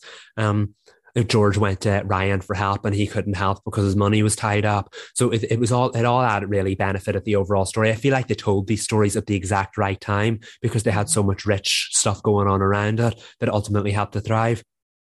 Yeah, everything came to a head. Yeah, and I remember saying last week, I was like, the only men that I trust are Nick and Ace. And then the show's like, well, Ryan's about to do the right thing. And Carson also might do the right thing. And I was like, I'll believe it when I see it, but you're making points.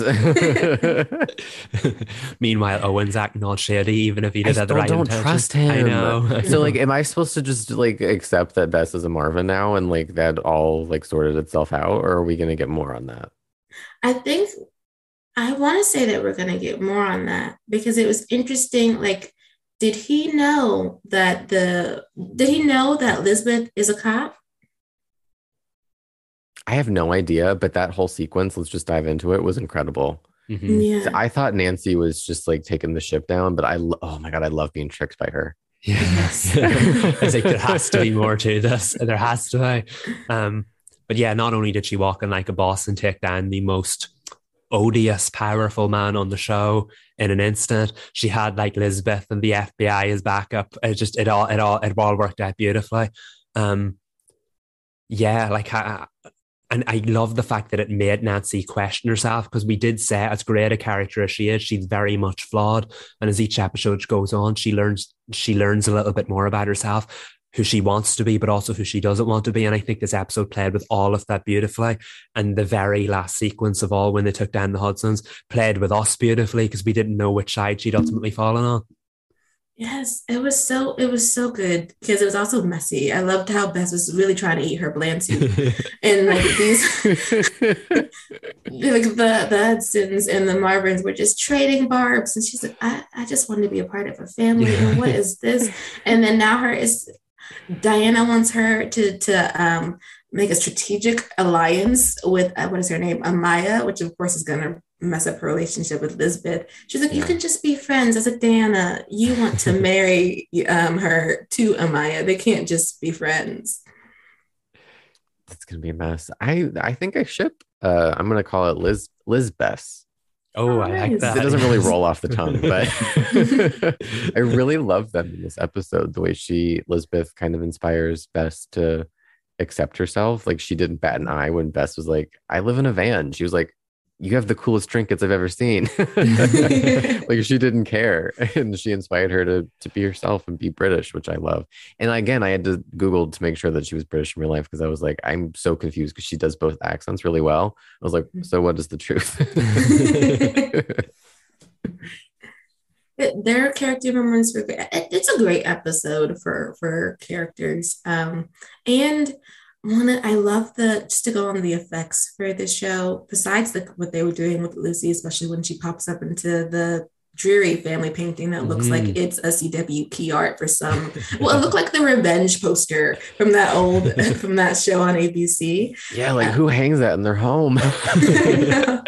But I also love the practical effects. I'm assuming those practical effects of the haunting in I forget the character's name, but the haunting in The Survivor of the Bonnie Scott's apartment with all the water and the people begging on the glass. I was like, great. I couldn't believe that Nancy and Nick could see that as well. Yeah, that's the thing, because you see in so many shows like Ghost Whisperer or whatever, when someone's experiencing a vision, only the person is experiencing the vision. So Jennifer Love Hewitt standing in a town square talking to herself. I mean, where is the lie?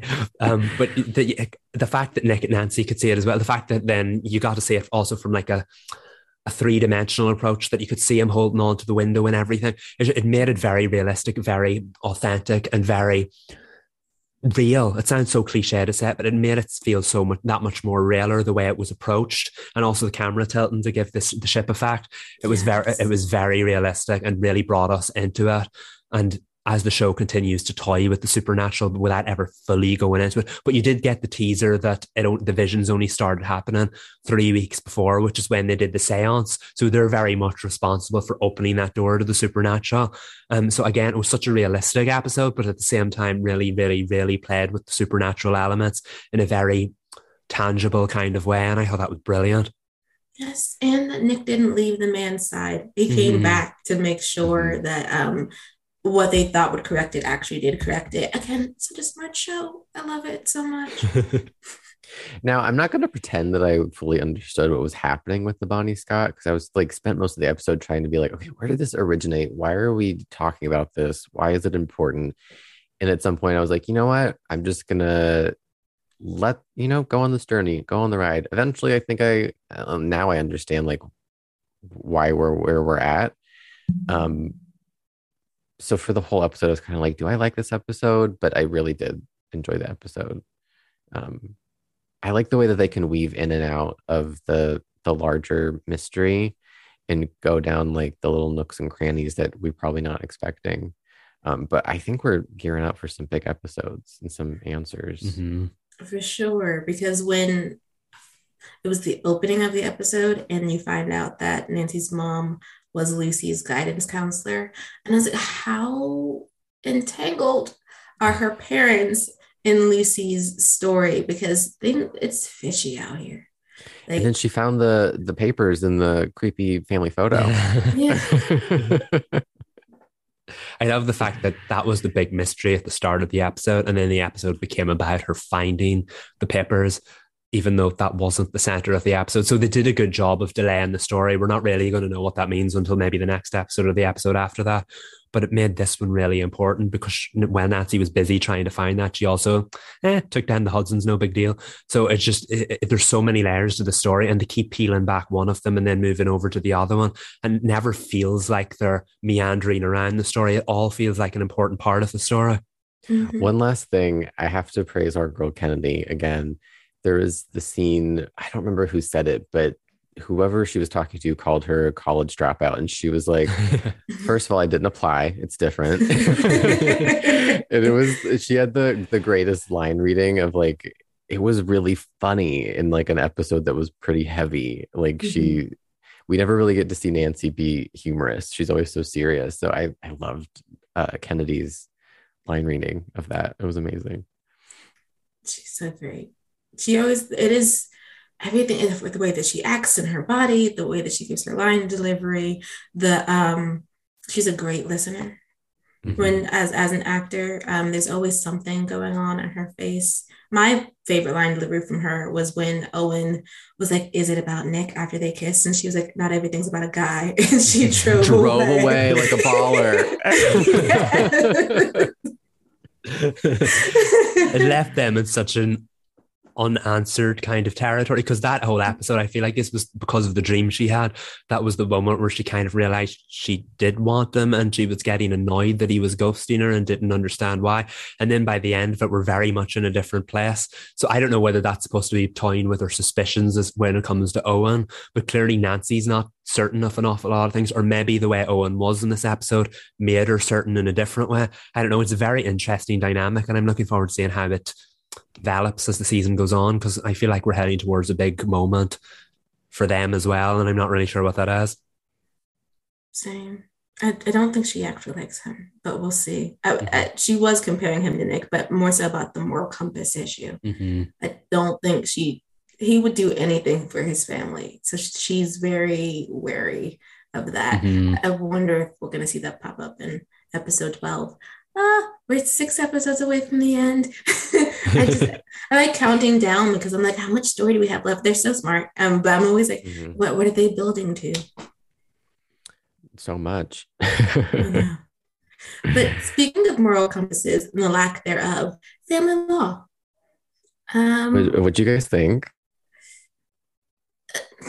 It was giving 2012 to me, which was funny because the ending song is a song by Metric.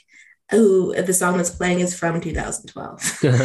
Wow, you were right on the nose there. Yeah. To me, it was kind of, it didn't feel like a CW show, unless it was just like a very like sterile kind of like Life Sentence, the one with Lucy Hale, just like in tone, not in story. It just felt like those kinds of CW shows where it's just like about a family or whatever. It was sort of like if the USA Network started making Hallmark content. That's what it was giving to me. It was like slightly edgy, but not CW edgy. And that's not to say it's bad. I don't think it's a negative thing at all. That's just an initial observation of the vibe. Yeah. On the same note, what I had written down was in my notes was very network TV, but CW isn't the network. And that makes sense because it wasn't designed for the CW. It's obviously more mature than your content on the CW. Work with me on this. If the CW was like with its teen programs, with its superhero stuff, the network to maybe the wider audience is a very happy ever after quality about it. Family Law kind of, they're nothing alike, but Family Law reminds me a bit of Superman and Lois, and that it's kind of a more mature story, and that it's what happens after the happy ever after, what happens after the credit roll, and you get to see that it's not always happy ever after. Of course, Superman and Lois goes for a much more uplifting, heroic quality, but Family Law is more authentic, something that kind of like that. It's definitely it's more mature beyond the CW's core audience, and I know that's what they're trying to change. Although maybe was that acquired before the new buyers? I don't know, but it kind of works in the direction they're going. It feels like it definitely would. I know it's a Canadian TV series, but it feels like it definitely would have worked on one of the bigger networks. Maybe in 5 years from now, we'll look back and say it absolutely worked on the CW as part of its new direction. Not sure Sunday night's going to help that. But yeah, I definitely feel like there are qualities of it that work on the CW, but it's not and never will be an inherently CW show, if that makes sense. It does. For it to be a legal drama, I was hoping a little bit more fast paced, since it was going to be different from what's usually on the CW. But it doesn't meander, but it is very slow. It's definitely about the family and all of their dysfunction. Abigail as a character, she's quite abrasive. And I knew that she was going to have a hard time in her father's law firm. I didn't realize how much she was going to brush up against her siblings in the way that she does. But one of the things I did like is that as you move through the episode, you learn that it's not all on her. Like, there are different things that have happened. Like, her husband cheated. And that's not the reason why she drank, but they have other issues besides the fact that she is an alcoholic.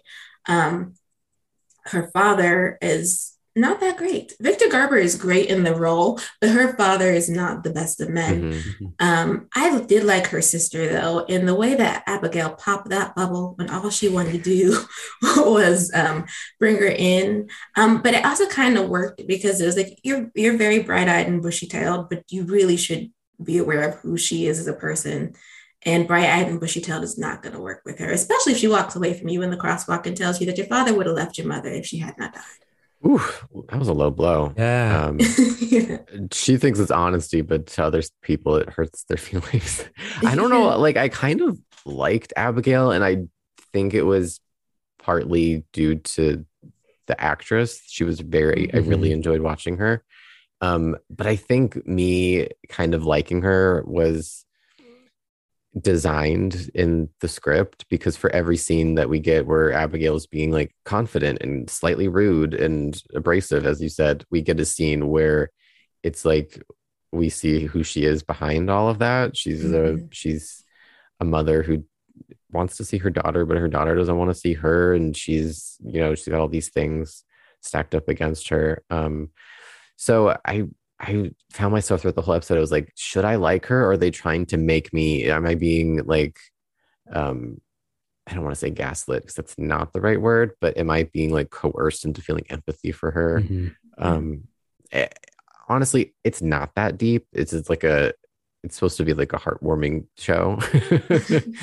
So I was thinking a little bit too deeply about it, but I don't know. I enjoyed it for what it is. I'm not sure if I would continue watching, just because legal dramas don't do it for me. But it was cute. It wasn't what I was expecting. In the beginning, I was like, I don't like this. And then by halfway, I was like, I'm kind of like, I would like watch this if there was a marathon and there was nothing else on. That's like a really high compliment, though. Mm-hmm. Yeah, no, I get that. And I feel like when I first saw the trailer, I thought it was going to be like full-blown sitcom, because this concept would absolutely work as a sitcom. Like, there's so much like comedic value that the pilot plays with, but of course it leans into the drama more so, because it wants to be more of a dramedy than anything else. But you absolutely could have made this concept work as a 30-minute sitcom. But it's called Family Law, and it's more about the family than the law, which makes sense. And I do agree with all the feelings you felt about Abigail, in that the show very much sets up that we're supposed to be on her side. But at the same time, you see from the other family's point of view, of course, the father's at fault here for a lot of it, but the other siblings aren't necessarily. So we don't get to spend as much time with them as we do with Abigail. So obviously you're on Abigail's side for a lot of it. You understand what she's going through, because you get a good character study of that in the pilot. I feel like maybe as the show goes on, we'll get more of the family. I will say I did not like Victor Garber. I love Victor Garber in Titanic. I loved him in The Flash and Legends of Tomorrow. I did not like Victor Garber in this, and that is an absolute sign of how well Victor Garber did. He definitely has that overarching presence, and like he's like the big draw for the show, but he's never going to be the main character because it's very much told through Abigail's eyes. And I think that really worked for me. I love what Reed said, that you would absolutely flick it on in a marathon, because I was like, I'm not sure I can keep up with the show weekly, but I would happily binge through 10 episodes on a Sunday evening. I think it absolutely works for that. I did enjoy it. I am attached enough to these characters to want to continue the story.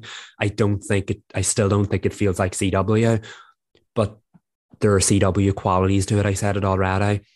There's enough in there to keep me intrigued, and I think I will keep up on it. I'm just not sure I can keep up on it on a weekly basis, if that makes sense. For myself, I will not be keeping up at all. Get into it. I do see the potential in it.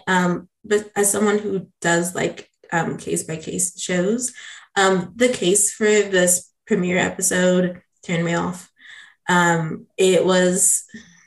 I liked that they were able to track down the girl's biological father, and that he wanted to be a part of her life. I didn't like that the impetus for why we end up in the courtroom is because Abigail's feeling terrible about her own situations. And so she like pushes the woman to seek retroactive child support, because the man wants to be a father and she is not in the same tax bracket as him. And she's feeling down because they got the girl an iPhone. They spent $1,000 on her wardrobe and they did not ask her. They're making a room for her. Now the baby girl wants to be there every other week. Like the mom is having a rough time. And I was like, that's why we're in the court. And she's going to win. I know she's going to win in some fashion. And she did. And it's good that he's going to, like, I figured he was going to do child support anyway, moving forward. The retroactive child support of $50,000 was fine. But they were seeking $499,000 because the girl's 13 years old. And instead of going back 3 years, they wanted to go back the whole 13. And I was like, why is this the case? Like, if the woman had wanted to be, if she wanted to seek retroactive child support and Abigail was supporting that, that's one thing. But because it happens because Abigail's in a rough spot and she just wants to like prove herself. I'm like, girl, I want to turn it off. I have to finish this for the pod, but I want like I want to turn it off. But I do see a place for it on the CW, not as a CW show, but yes, as something that people will flick on if they don't have anything coming on Sunday and want to give it a try.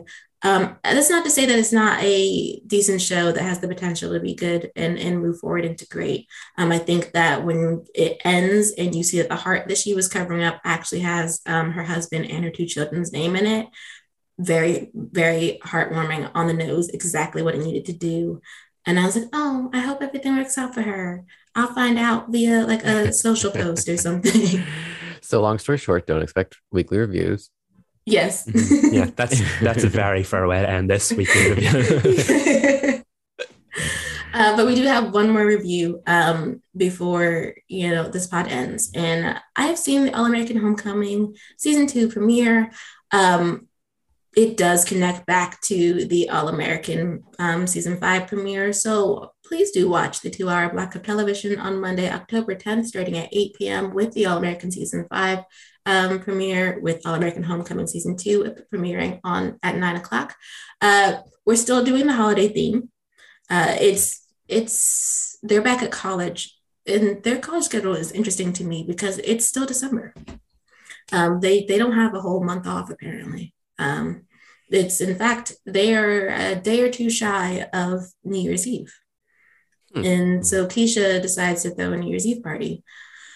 But it doesn't use the holiday as well as All American season 5 does. It's kind of like if you didn't know it was New Year's Eve and they just wanted to throw a party, she just would have been throwing a party and you would not have known the difference, with the exception to, of course, the countdown. Everyone does the countdown at the end of New Year's. I enjoyed it though. Comparing it to its parent show, I think All American Homecoming season 2's premiere is better. Not that I didn't enjoy All American season 5's, but that's an angst fest, and this is tension. And it does really well to, like, after you come off of the season 5 premiere, it does really well to give you tension and lightness and drama in the way that All American kind of doesn't. And All American, you're like, okay, but you come into All American Homecoming season 2, and I was like, oh, we fighting. What's like, Like in there, everyone is trying to still navigate what happened at the end of their finale for season 1. I do like that we're balancing just enough story. It's not too many plots. Of course, we are coming into like, how's Amara as president? How did Simone feel about Christmas now that she's back? How are Cam and Keisha doing? And Spencer's here. I love seeing Spencer in the All American show. There's this one thing, I think I can say this because it's just a line. He repeatedly says, "I'm just here watching." You can tell how much fun he's having not being the center of attention, which was a cute meta way of them being like, you're not getting much from Spencer besides his face and his appearance and his conversations with everybody and the drama that they're dealing with. I think it does a nice job of weaving the thread into the needle of what's set to come. Because there's a lot of tension. Of course, there's explosion, and it's not just Jordan and Damon get into a fight in the equipment room for reasons that you can pretty much guess of why. And I'm liking the direction everyone's stories are going to be going in so far. I like that Simone is the top 6, and feeling out what that is.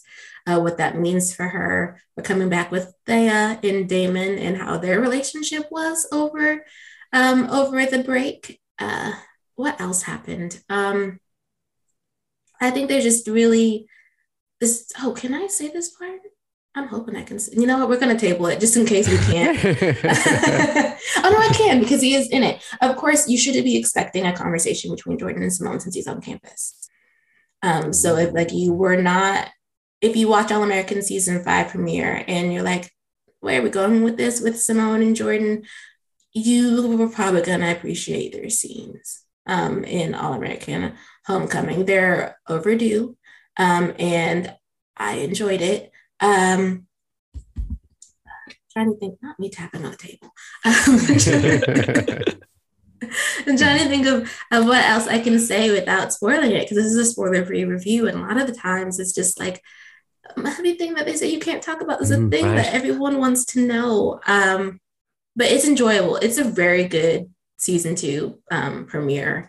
And it's just great that All American Homecoming really does have its own tone. Watching the 2 premieres back to back, you can just tell there's something different about All American Homecoming. It doesn't feel like a regurgitated version of a show that we already know. And I laughed like more than once while watching. So that's an indication of how enjoyable it is. I can't wait till the rest of the season starts.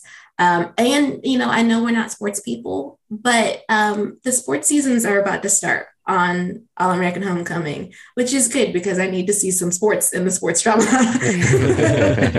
besides like the friendly tennis match or them practicing on the baseball field. I'm excited to watch. I caught up on season 1, so I'm ready for season 2.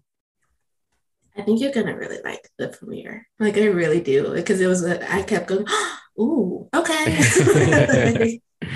I'm ready. Walker Independence starts Thursday, October 6th, and it was really, really exciting. I got to talk to Lawrence Cowell about his character Kai.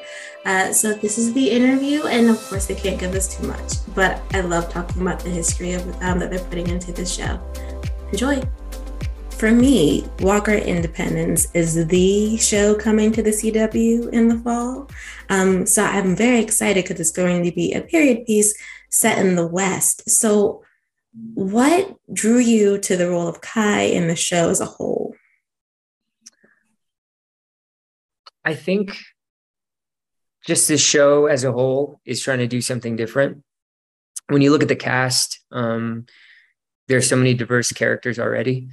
There's a queer character, there's a Black character, there's an Asian character.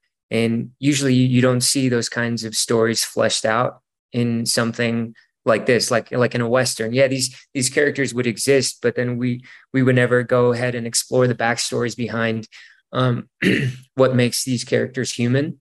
Mm-hmm. And I think that's one thing that drew me to the project. The team behind the project is so amazing too. our showrunner Seamus, producers Larry Tang, and all the people involved.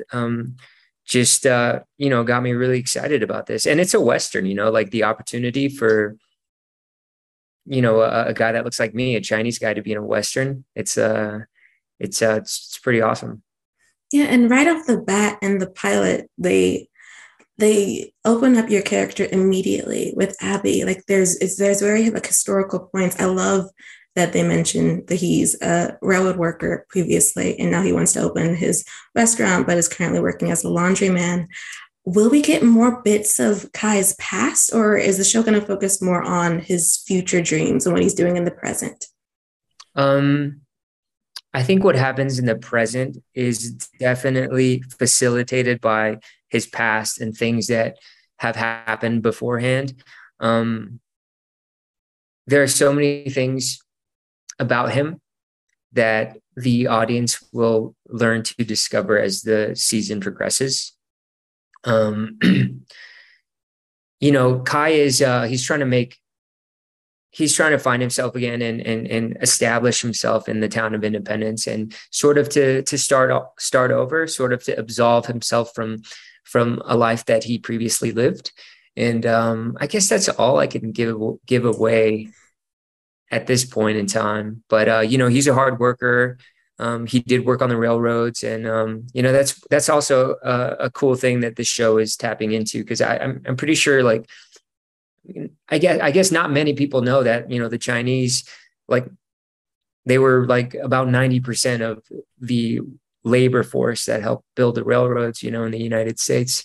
And so yeah. That's one of the things I like about the show, even just in the pilot, the little bits of history that goes into it organically, that for some of the audience, it might be the first time they encounter this history, which is why I appreciate Kai as a character, besides the fact that he's so open and genuine from the moment that you meet him. But, this is a Western, so there are a lot of, there's horseback riding and gun shootouts. Did you get to do any stunt work? I know you said you can't tease too much, but was there any stunt work for you? I can't tease too much, but I think as the series progresses, maybe something will happen. I'm learning at the same time with the audience. That I think that's the exciting thing about TV, is that, like, while we're shooting these episodes, it's fun to learn alongside people that are watching at the same time. Like, we'll get episodes and then we'll be like, wow, okay. And then we'll have to roll with whatever happens, and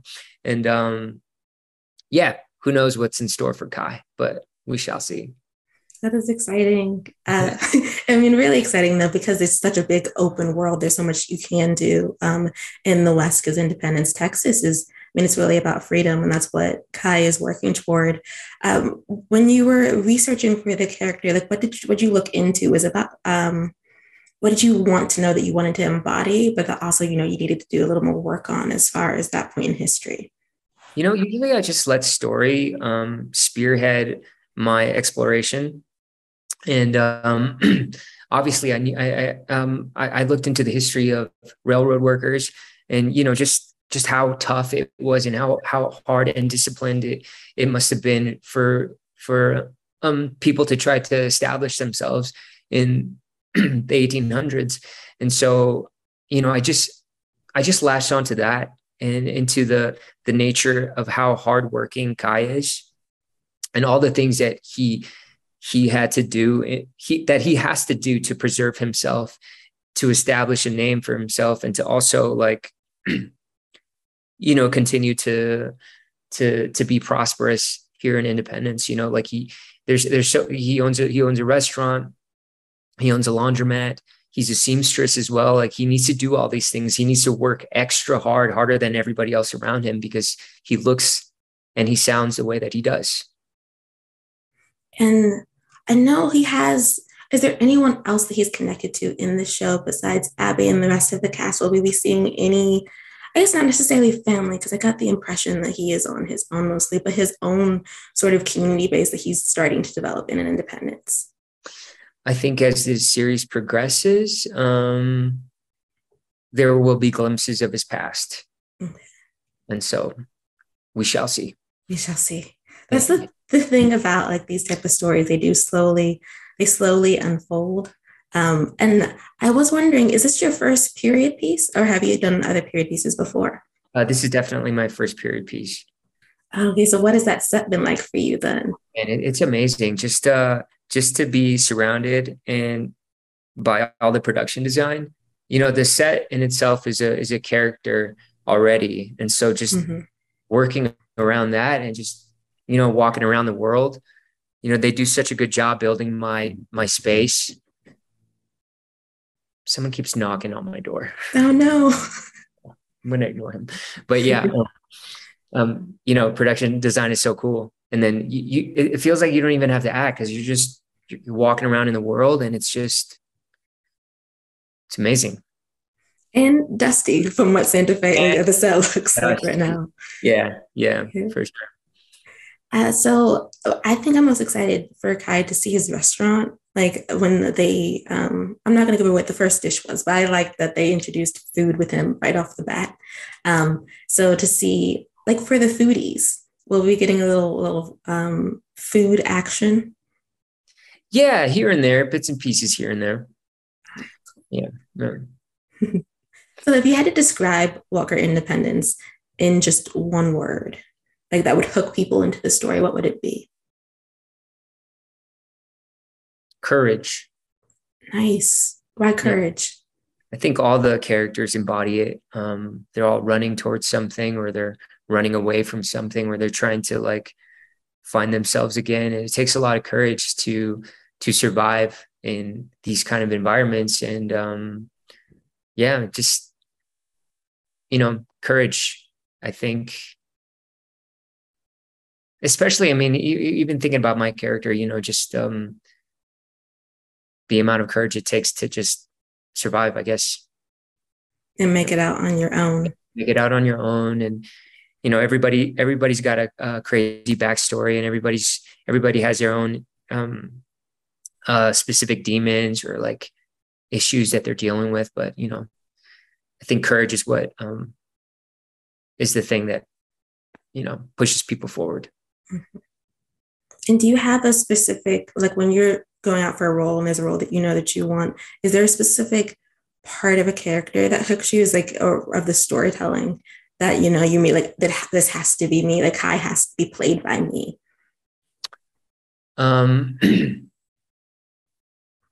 You know, if the role is right for me, the role is right for me. You know, I every time I get an audition or I dive deep into a character, you know, I already feel really connected to them.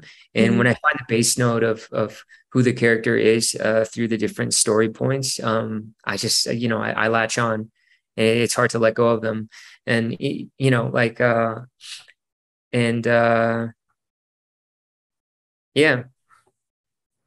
That's cool.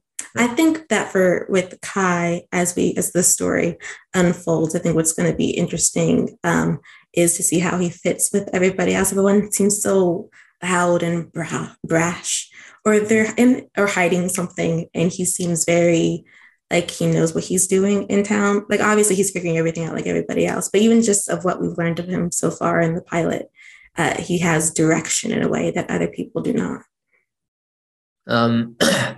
You know, life takes its life has its ups and downs, you know. So we'll see how Kai navigates those things, or the things that come his way. So I know you said you're still learning like everybody else when you're getting this script, but is there a certain Western trope that you would like Kai to do?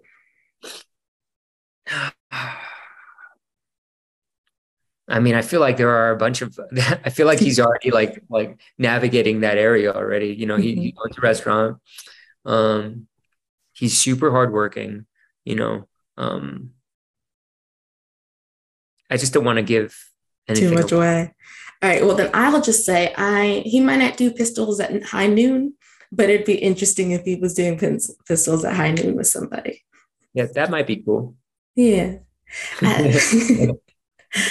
So my last question is, are there any other projects that you're excited about that you've done that are coming up? I shot a little indie film called The Longest Sleep last year, and we're submitting it to festivals soon. And I'm pretty pumped about that movie. What's that movie about? It's about I play a young dad, and long story short, he's just trying to he's just trying to connect with his daughter again, but there are all these other circumstances that are preventing him from doing that.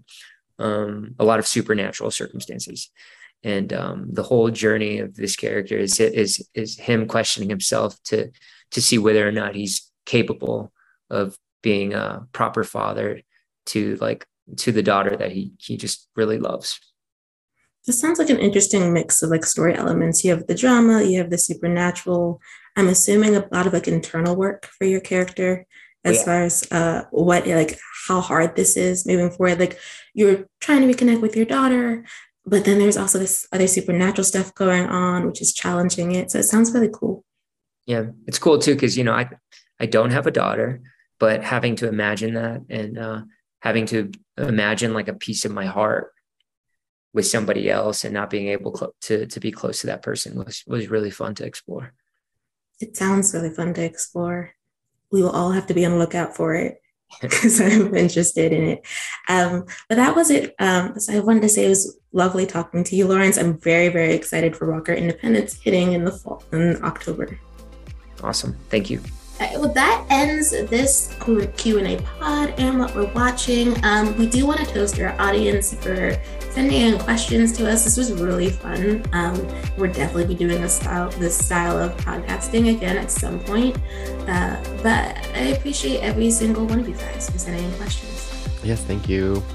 Thank you very much. They were the great questions. We had some thought-provoking time before we answered them, and I think it was a lot of fun. Let's do it again soon. Yes. Okay. Well, we are the CW Spiral. I'm Sabrina. I'm Michael. And I'm Reed. Bye, y'all.